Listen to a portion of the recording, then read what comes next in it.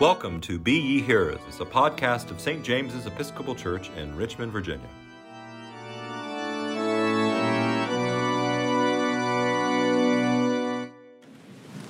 Never in the year does the church's message seem to be more at odds with the world than during December. This is according to the great Episcopal preacher Fleming Rutledge, which she wrote in her most recent book about Advent. But I would go further than Rutledge to say that this Sunday, Advent 3, seems to be the most at odds.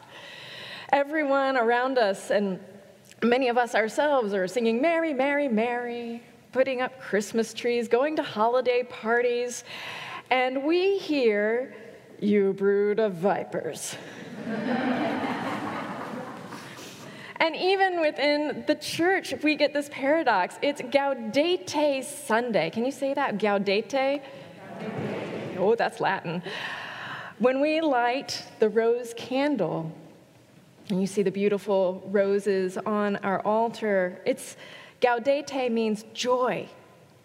And we hear this in Philippians and in our music this morning. Rejoice. Rejoice in the Lord always. Again, I will say rejoice. Let your gentleness be known to everyone. And so it seems that even the lectionary is at odds with itself. But is it? Advent has a lot in common with Lent, we know. I've preached before that at one point in church history, Advent was fully penitential, not just 4 weeks, but 40 days, just like Lent. Gaudete Sunday was the breather, the break from all the fasting.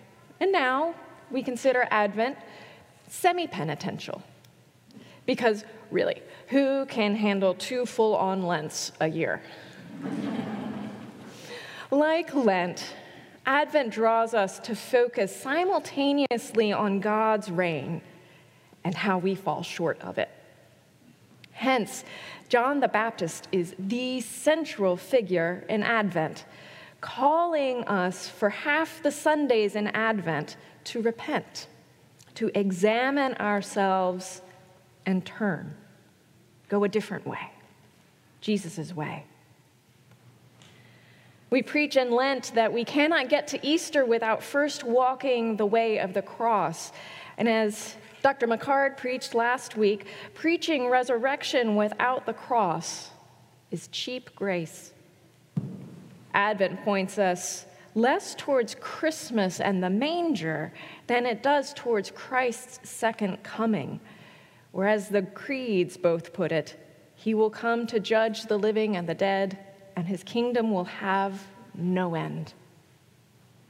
The judgment is an uncomfortable one, a difficult one. We humans tasted the fruit of the tree of knowledge of good and evil, and as the serpent lied to us, it makes us think that we are God because of it. But our fallen judgment lacks what God's judgment always has: love and mercy. We use judgment as a weapon. God uses judgment to save. You see, the biblical term judge has a much broader meaning than the one we tend to think of. If we turn in our Bibles all the way back to the book of Judges, we see that judges were rulers. Not quite kings, that would come later. But whenever God's people got into trouble, and they did a lot, God would send them a judge to save them. Gideon or Deborah, even Samson. God would save them, God, through the judge, would save them from their external enemies and save them from themselves, the sinful ways that had weakened their communities and families from the inside that made it possible for the external enemies to come and oppress them. This judge was responsible for turning them back towards God's ways. Well, to this promise of Jesus' second coming and judgment, Philippians says, rejoice. And John the Baptist says, repent and bear fruits worthy of repentance. They are, in fact, two sides of the same coin, aren't they? A promise that is at once fearful and merciful. This is the fuller, nuanced understanding of Advent, that salvation is there for us.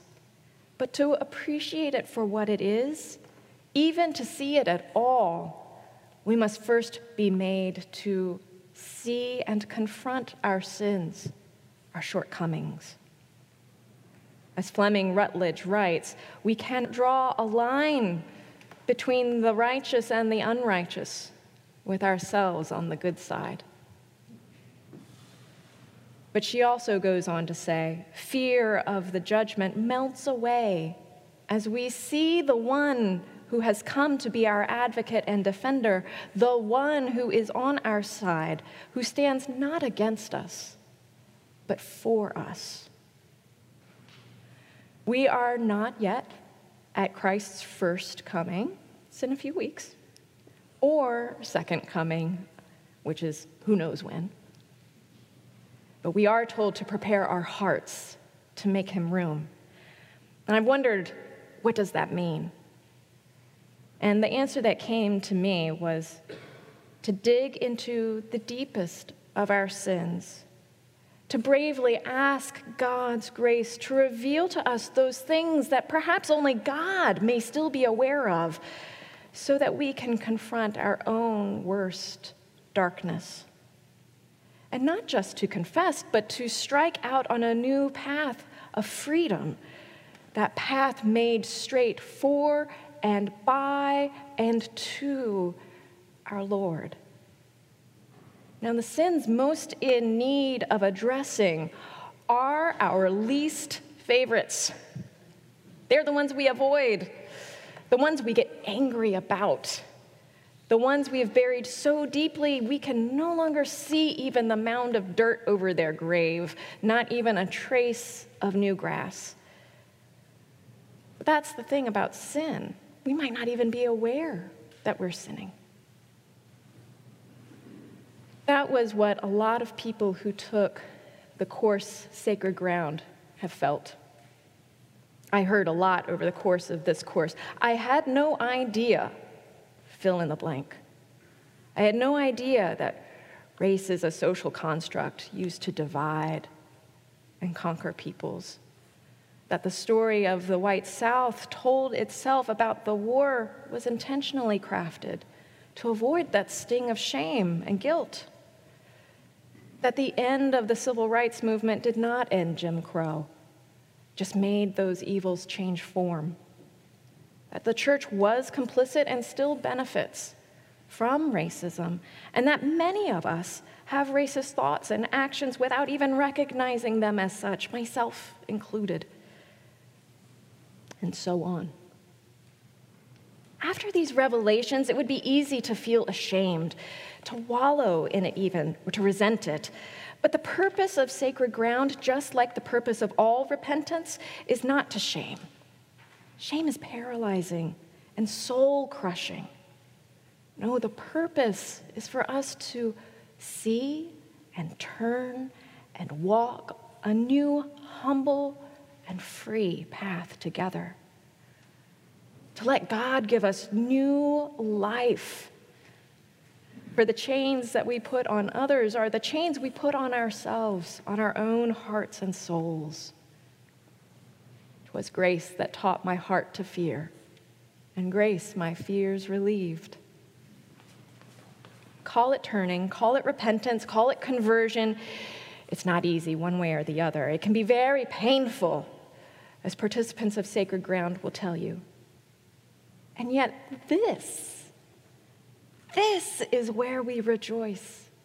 This is where the joy of Advent arises, seeing and releasing all the stuff that is weighing us down and receiving God's mercy and forgiveness. Making an intentional choice to live differently, to see the world and ourselves differently. Forgiveness of sin as a result of conversion is a constant element of the good news. To St. Jamesers, bearing fruits should feel familiar. After all, that is what James meant when he wrote, "Be doers of the word and not hearers only." We hear echoes of the letter of James in our passages today. And so today we will recognize these 75 people, their repentance, and their desire to walk on a new path, to bear fruit worthy of repentance.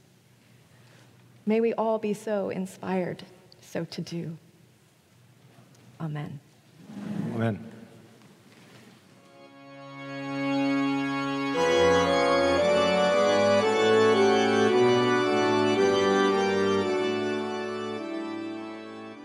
Thank you for listening to Be Ye Hearers.